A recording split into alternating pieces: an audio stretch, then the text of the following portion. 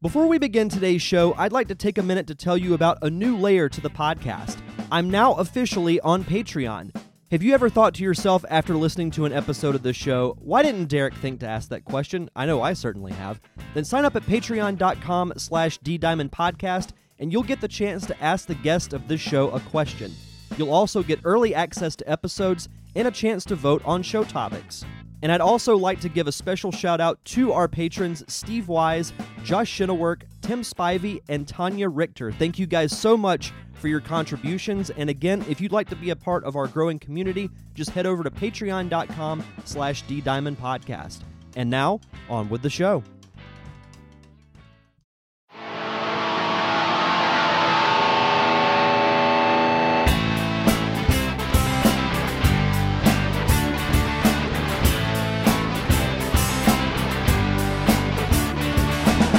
Welcome to the Derek Diamond Experience podcast, where every week I take a look inside the world of film and television with those who have lived it and experienced it. I am your host, Derek Diamond, and I'm happy to welcome on the show today writer and director Miss Jessie McCormack. How are you? I'm good. Thanks for having me on your show. Absolutely. So I feel like this has been kind of a tradition the last several months since the pandemic hit. And I feel like I always have to start with this question is, how have you been adjusting to, what we've been calling the new normal with the whole COVID situation? Because we were talking before we started, you're located out in Los Angeles. So how has it been affecting you?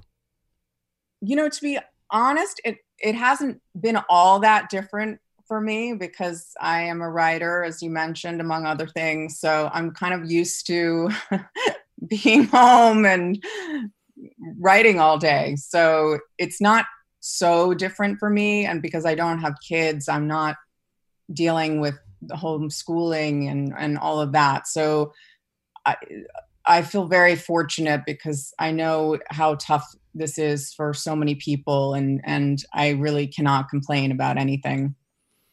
And it's interesting you bring up the whole writing aspect, because that's been also a recurring theme on the show. Those who do write still have the opportunity to do that. Those who just strictly act or direct or do things that are strictly being on set haven't been able to do anything. And I know that some productions have been starting back, slowly over the last couple of weeks, and there are others that are going to start, in the near future. So that's good that you still have that opportunity to practice one part of your craft. And I'm hoping that whenever this is over and we get back to some semblance of normalcy, that I think there's going to be this huge surge of creativity, because all these people that have been writing are going to be able to actually get their projects made. They're going to be able to cast, actors in these specific roles, find directors, crew members. There's going to be this huge surge, I think, specifically for independent and locally made productions. I hope that's true. I should also say that it's not like the writing has been so free-flowing for me during the pandemic. It's definitely a lot more difficult to focus while this is all going on. And I know I've spoken to a lot of writers who feel the same way, but you're absolutely right. In fact, I'm thinking about all of these things that I can even just shoot on my iPhone right now, and just because I want to keep being productive and keep making things. And, I often say, and I'm sure this is not an original thought, but like having a lot of options can actually be quite limiting in a way, because you're overwhelmed with, I could go this way or I could go this way. But, when you have parameters set up for you and limitations, it really kind of focuses you and makes you think, okay, I need to work within these parameters. What can I do? And sometimes the most creative stuff comes out that way. So a lot of things are percolating, and I have started writing some things, and I'm actually really excited. You hit the nail on the head. It, in a way, forces you to be more creative, because you don't have 20 options that you can go out and have your movie or your short or your pilot, whatever the case may be. You have all these different options, but you mentioned an iPhone. You can make a short on an iPhone if you want. You can make a picture. I mean, yeah. I don't know if you know about this movie Tangerine, or whether you're listeners do, but that movie was shot on an iPhone, and it was fantastic. So it's really incredible what you can do now just with a phone. I haven't heard of that one. I'll have to check that out. The whole thing was shot on an iPhone. Yeah. Wow. It came out a few years ago. It really knocked me out. Yeah, check it out, definitely. That's fascinating. You know, it's similar to a story I heard on my show sometime last year of someone creating a short shot entirely with a drone. So you have that means too. And I was like, that's one of the coolest things I've ever heard. And it's so unique and creative too. I love that idea. I love that. I want to do that now. The wheels are turning. Inspiration is hit on the show. Yeah. So kind of backtracking a little bit, what was it that initially made you want to venture into the world of filmmaking? So I grew up in New York City, and my parents took me to the theater quite a bit, which was wonderful. They really went out of their way to expose me to the arts and to support my creative side from a very young age. And I will never forget, my mom took me to see A Chorus Line on Broadway when I was a little kid, and I became obsessed with it to the point where she took me 3 more times to see it. I just could not get enough of the show, and I was singing all the songs as like an 8-year-old, and it was totally inappropriate. You know, I don't know how you know that song, but it's, if you know that show, but it is, it gets a little racy at times. But I knew when I watched that show, well, it wasn't even a conscious thought on my part, but it changed my life seeing that show. And I just knew I have to do that. And I didn't really know what that meant at the time, but I just knew I want to be a part of that. And the same thing happened to me when I saw E.T. in the movie theater. And this, you know, that's, I think so many filmmakers my generation would say that that movie inspired them to become a filmmaker. I can't really think of anyone who is more responsible for more people going into a certain industry than Steven Spielberg. And that movie specifically, I will never forget seeing Elliot take off on that bicycle with E.T. and John Williams' beautiful score swelling. And I just was like, what? You know, as a little kid, I'm getting goosebumps now, just thinking of the memory of it. So those two things really sparked my fascination and passion with the show business.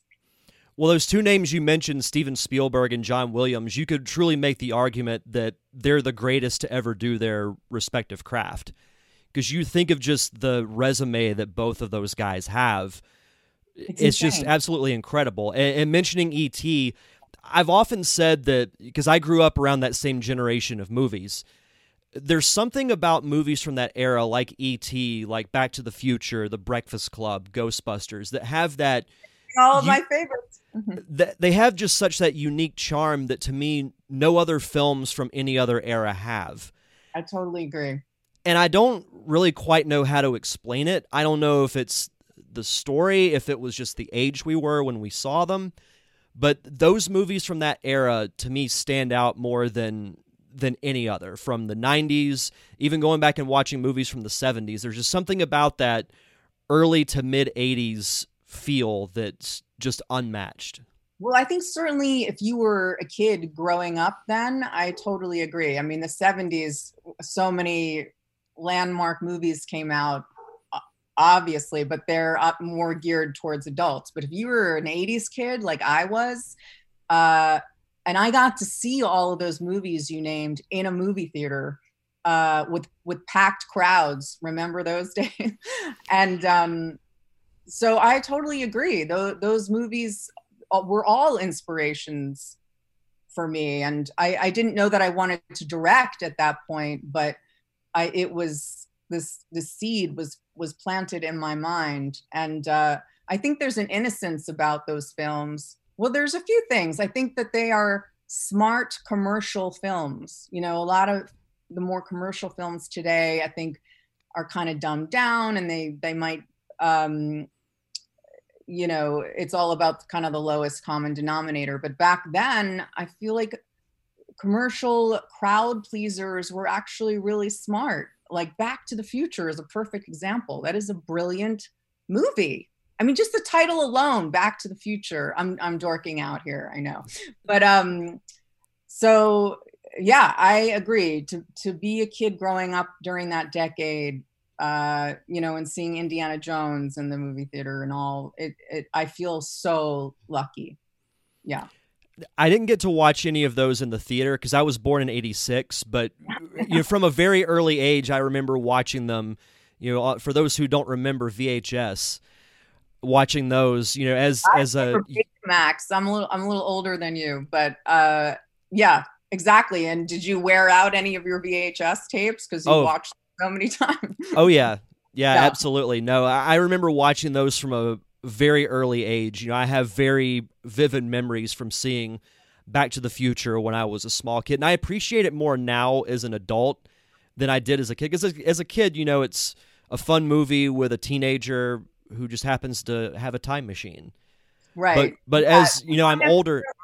Sorry, go on. I was just going to say that, now that I've been immersed in the filmmaking world and have been learning so much about it especially these last 3 or 4 years, I appreciate it more now because you can make the argument that it's a perfect movie. Everything from the score, the story, the actors, all of it.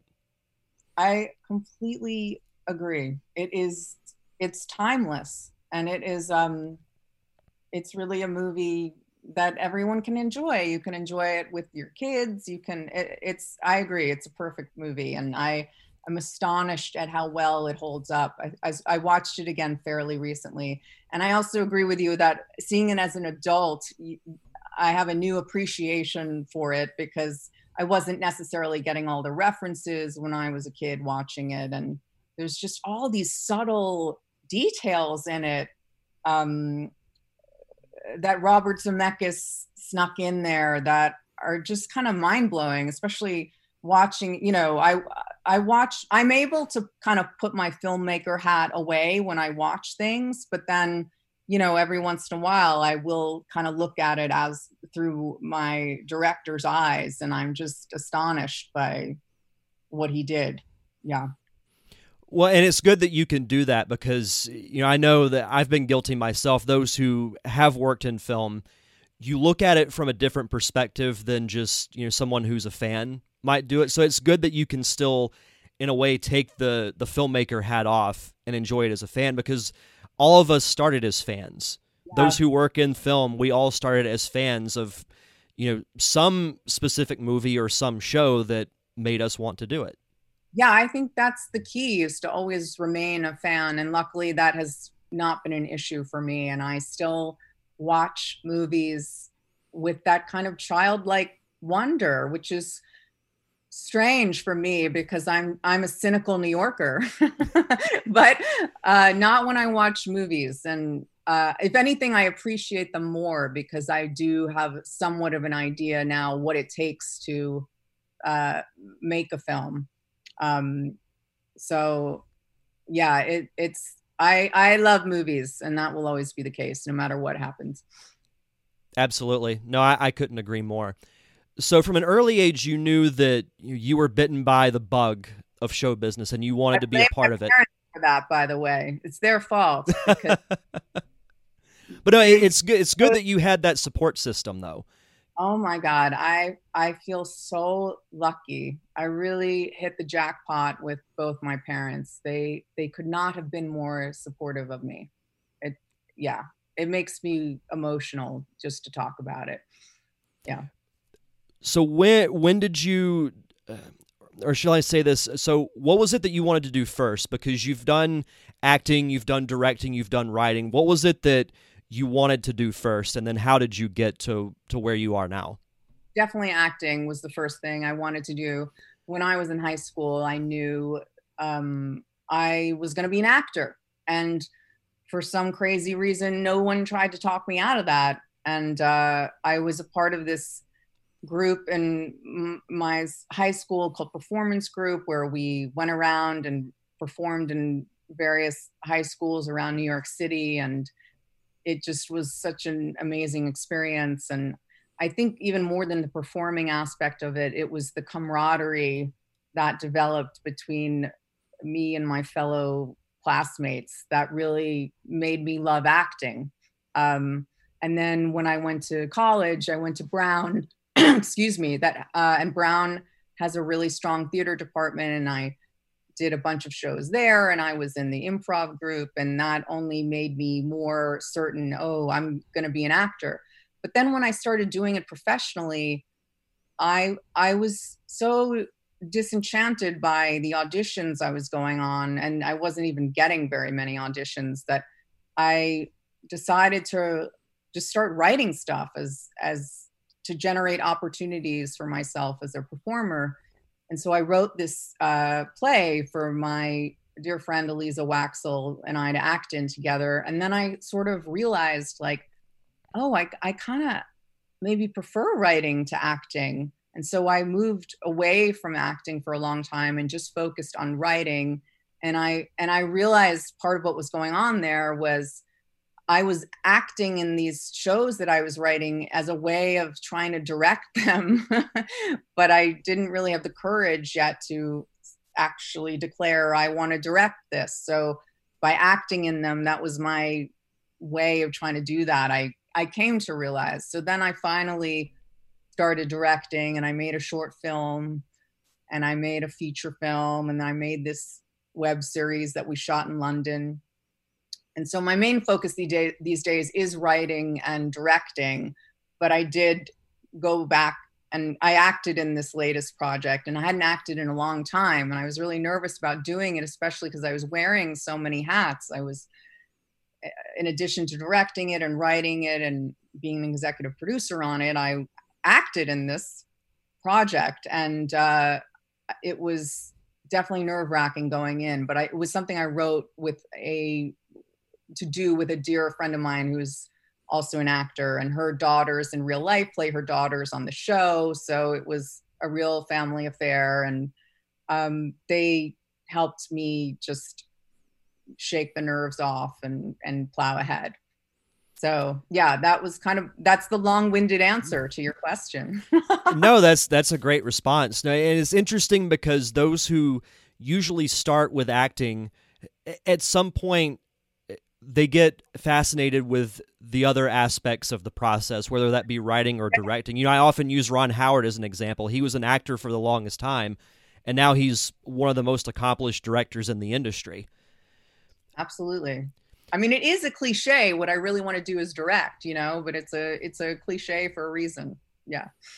Yeah, no, so, and another thing a lot of people don't realize, and, we'll get into your series in depth here in a second, but when you work on a project like this, when it's really your baby, you write it, you direct it, you wind up wearing a lot of hats.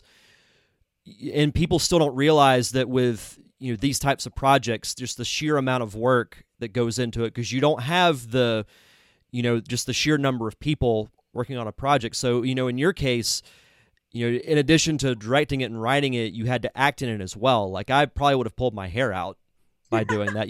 With my short that I did, I wrote it and directed it. Thankfully, I didn't act in it, because then it would have been arguably the worst thing ever. But no, it's that. Kudos to you for that, because I can't even imagine, the anxiety that must have caused.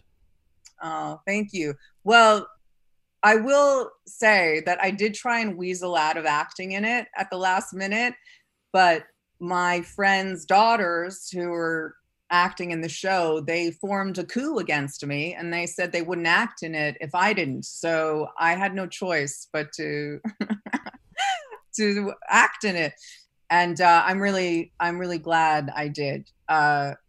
But it was definitely nerve-wracking, and I mean, I was literally worried about things like, am I even going to remember my lines? But because I wrote them, it's easier to remember lines than that you wrote.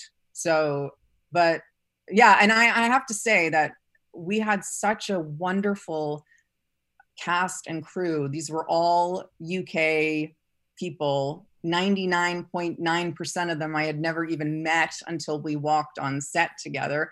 And they were just such a wonderful and enthusiastic and hardworking, good-natured group. and I really can't say enough about them. And I would not have been able to do it had I not been surrounded by such talent and good cheer. You know, there was a lot of laughter on that set.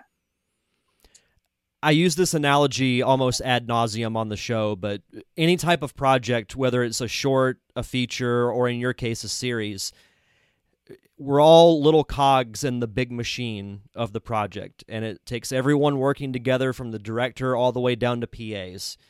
If they don't work, then the machine or the project doesn't work. So having a good cast and crew is so important, because when they're invested in it, it almost, I don't want to say reinvigorates, but it almost reaffirms your faith in the project. When you see people who are as invested in it as you, it makes it all worth it.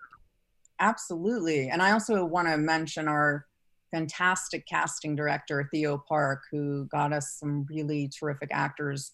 You know, web series haven't really taken off in the UK yet. So it was a leap of faith for all of these people to come on board.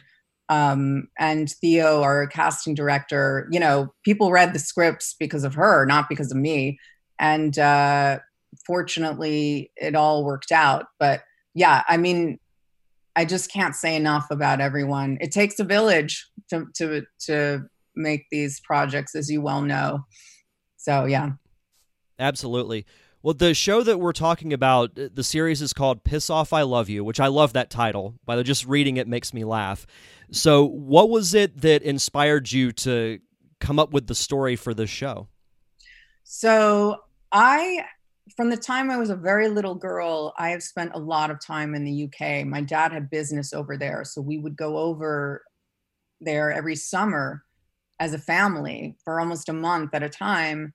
And then I continued going throughout my 20s and my 30s. And it's just a place that's very close to my heart. So I always knew I wanted to shoot something there. And then Gaynor, my co-star in the show, is this wonderful Scottish actress that I met about 10 years ago at a film festival. And we just immediately clicked and have been like family ever since, even though we're on opposite sides of the ocean. And I thought, well, I want to write something for us to do together. And because I've already spent, and she lives in London, and since I already knew London so well and had spent so much time there, I was able to call in a lot of favors from family, friends, just saying, can I shoot in your house for free? You know, we got a lot of free locations. And one thing I'm really proud of is the production value of the show. I mean, we have actually more locations in this show than I did in my feature film. And our production designer, Karis Beard, did a fantastic job of, you know, sometimes we used one house as like 4 different locations. And so she would just dress up a room completely differently each time. And she just was so talented. And it was a joy to see what she would cook up each time. But so that is sort of why I wanted to shoot something over there. Strangely, I was able to get more free locations there than I would have even in Los Angeles where I live. So it worked out really well. And who doesn't want to shoot something in London, right? It's London. Come on.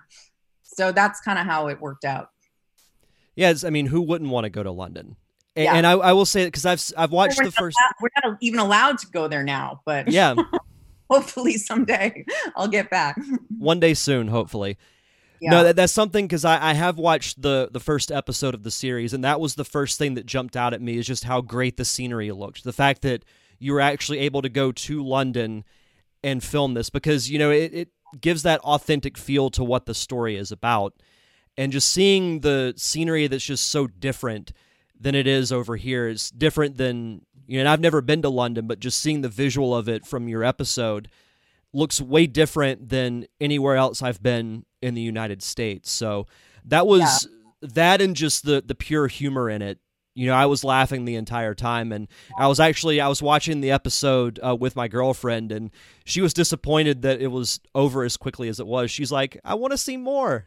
So that was... Well, I appreciate that. There will be more episodes coming out soon. We're figuring out that next step of where the whole series will be seen. That's kind of the next step down the road. But shooting in London, one of the great things about it was, since I was working with all of these local people, they were able to expose me to places that I didn't know about, even though I had spent a lot of time there growing up.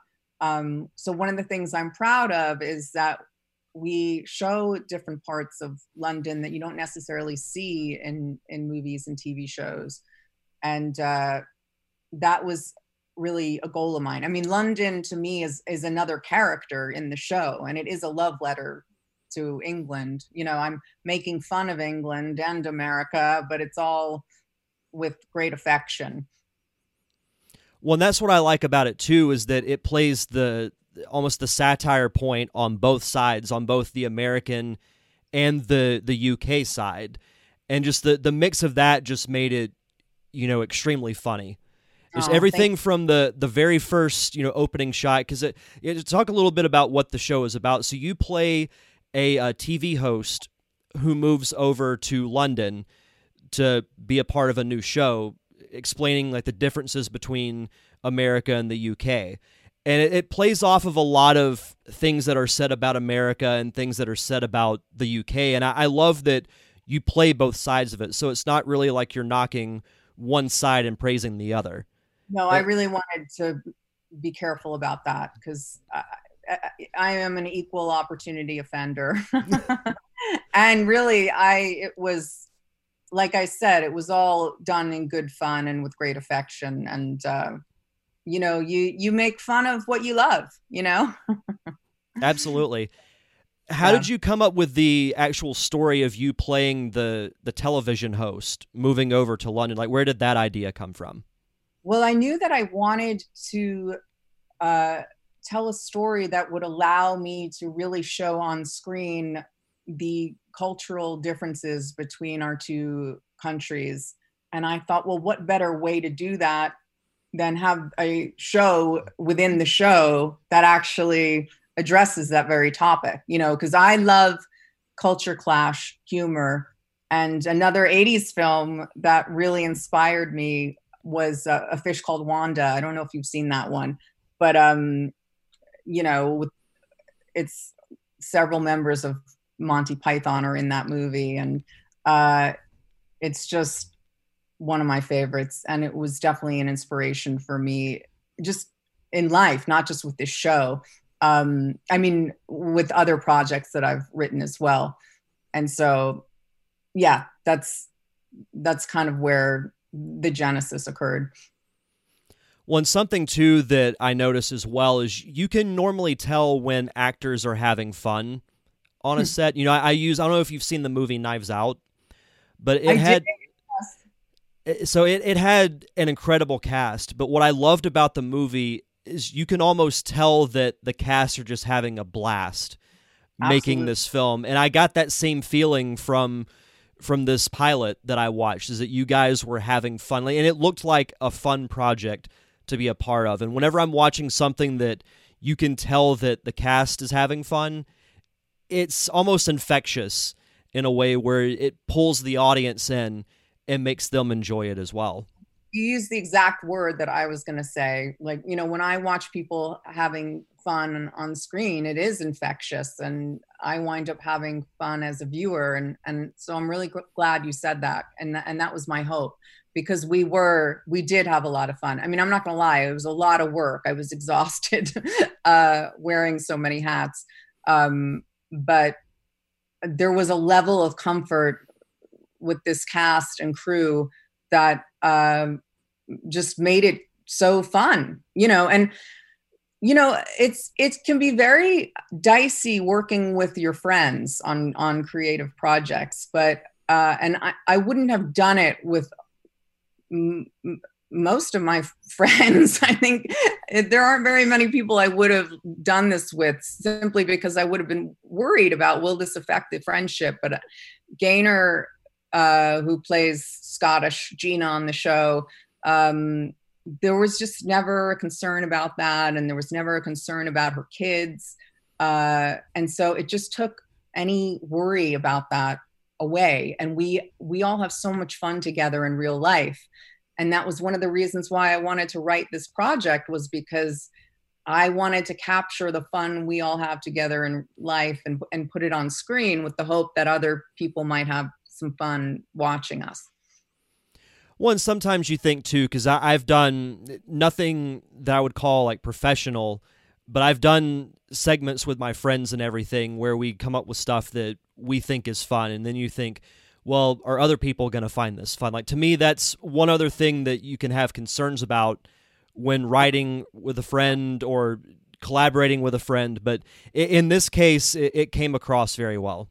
Oh, thank you. Well, you definitely brought up a major concern I had, and it was one of the reasons why I wanted to weasel out of acting in it, because I was just worried about that. And I thought, well, let me try and get another actor in here, and so that I don't have to divide my focus. And but like I said, that didn't happen. And we did just have a really, really wonderful time. And I not to sound cheesy about it, but I will cherish the memories I have from making the show for the rest of my life. I really will.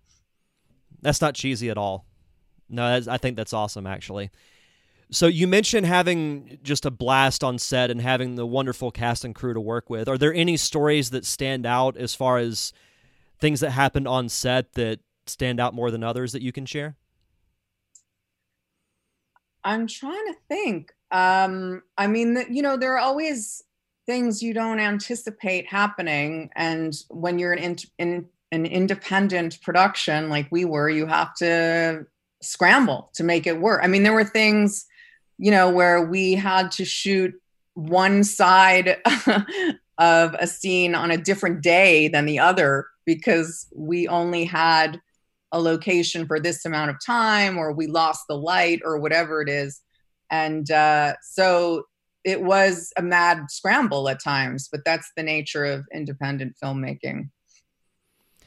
I can definitely feel you on that one. Yeah. Absolutely. So what's next for you? Do you have any other projects that you have in the works?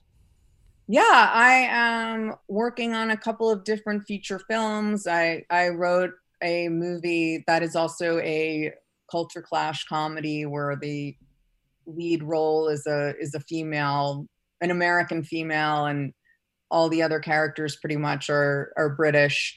And this is not something I would act in, but it is something I want to direct. It's a great role. A lot of women out there would be great in this role, and that is my goal, once pandemia ends, as I like to call it. And I'm writing a couple different TV shows, and then I'm working on these things that I want to shoot with my phone. But that's sort of, yeah, so I have a bunch of different things marinating right now, and it's exciting. No, absolutely. Well, as we start to wrap up here, I do have a question from my Patreon, which I recently started a couple of weeks ago, from Steve Wise, who is also a filmmaker, and he's actually, I'll give him a shout out, he's actually my filmmaking mentor. Right on. He has been for the last couple of years. He asks you, if you've experienced these situations, what challenges do you have writing and directing your own work? And do you find this easier or more difficult than writing for another director or interpreting someone else's script? Great question. Is that Steve who asked that? Yes. Great question, Steve. I have not actually had the opportunity to direct anyone else's material yet. I'm totally open to doing it, but so far I've only directed my own stuff. So it's been a issue so far. But there were definitely times with this last project where I relied more heavily on a monitor than I probably would have, because I was acting in the project as well as directing it. So that there are advantages to doing that and disadvantages. The advantages is as the actor, I knew what the director wanted, but I didn't know whether I accomplished that feat. So I would have to, we did play back a fair amount on this. And so, yeah, I mean, there are different challenges with everything. Well, it's good that you had that self-awareness to be able to say, okay, well, we need to go back and watch that. Because, yeah, you mentioned, almost in a half-kidding way that, yeah, as the actor, you know what the director wants because you're also directing it. I use a similar situation where with my short, The Parker Syndrome, I wound up having to edit it myself. Mm-hmm. And I wish that, my one big regret is that I wish I had someone else do it because I put it together the way that I saw it as it should be put together. I would have loved to bring someone else on to have that, like extra set of eyes. Absolutely. To put it together in a completely different way. That's crucial. I agree. I think having that objective, separate pair of eyes is essential. Absolutely. Yeah. So do you have, I always like to ask this at the end of these shows, but what's one piece of advice that you could give to an aspiring filmmaker? I would say just go out and make stuff with your phone. And I mean, I sound like a parrot here. I know I keep saying that, but really you can go out and make anything on your own now. It's the great thing about being alive right now. There are a lot of challenges going on in the world, but one thing that you can do is just start shooting stuff. And I really encourage anyone who is an aspiring filmmaker or any filmmaker to pick up your phone and get together with your friends and go make stuff. Because even if you're not, you're not so proud of the end result, or it doesn't necessarily yield the results you want, you will learn so much doing it. And it is the best film school you could ask for, and you'll apply all of that to the next thing you shoot. And so that would be always is my first piece of advice. I couldn't have said it any better myself. The best way to learn is to do. That's right. Absolutely. And finally, do you have any website or social media that you'd like to plug so the listeners can follow you? Absolutely. I don't know if we mentioned that the first episode of Piss Off, I Love You is screening at the Dances with Films Festival on September 5th and 6th. And you can also check out our Facebook page, Piss Off, I Love You, and our Instagram page, Piss Off, I Love You. And if you want to check out my personal Instagram page, I'm at McCormack.Jessie. So there are a few different ways you can find us. Come along, everyone. Join us. Well, you'll definitely have one more follower as soon as we're done with this show. So thanks so much. No, absolutely. And Jessie, thank you so much for taking the time to come on the show. It was fun geeking out over 80s movies and talking about your project. Anytime. Thanks for having me. Absolutely. And if you want to follow me on social media, I'm on Facebook, Twitter, and Instagram at DDiamondPodcast. You can subscribe to the show on all podcasting platforms. And also thank you to my close friends, the Unicorn Wranglers, for providing the theme music for the podcast. You can check out all their music on Apple Music, Google Play, and Spotify. That's going to do it for this week's show, so enjoy the rest of your week. Have a safe and fun weekend. Thank you for tuning in to another awesome episode of the Derek Diamond Experience. I'm your host, Derek Diamond, and we'll see you guys back here next Thursday.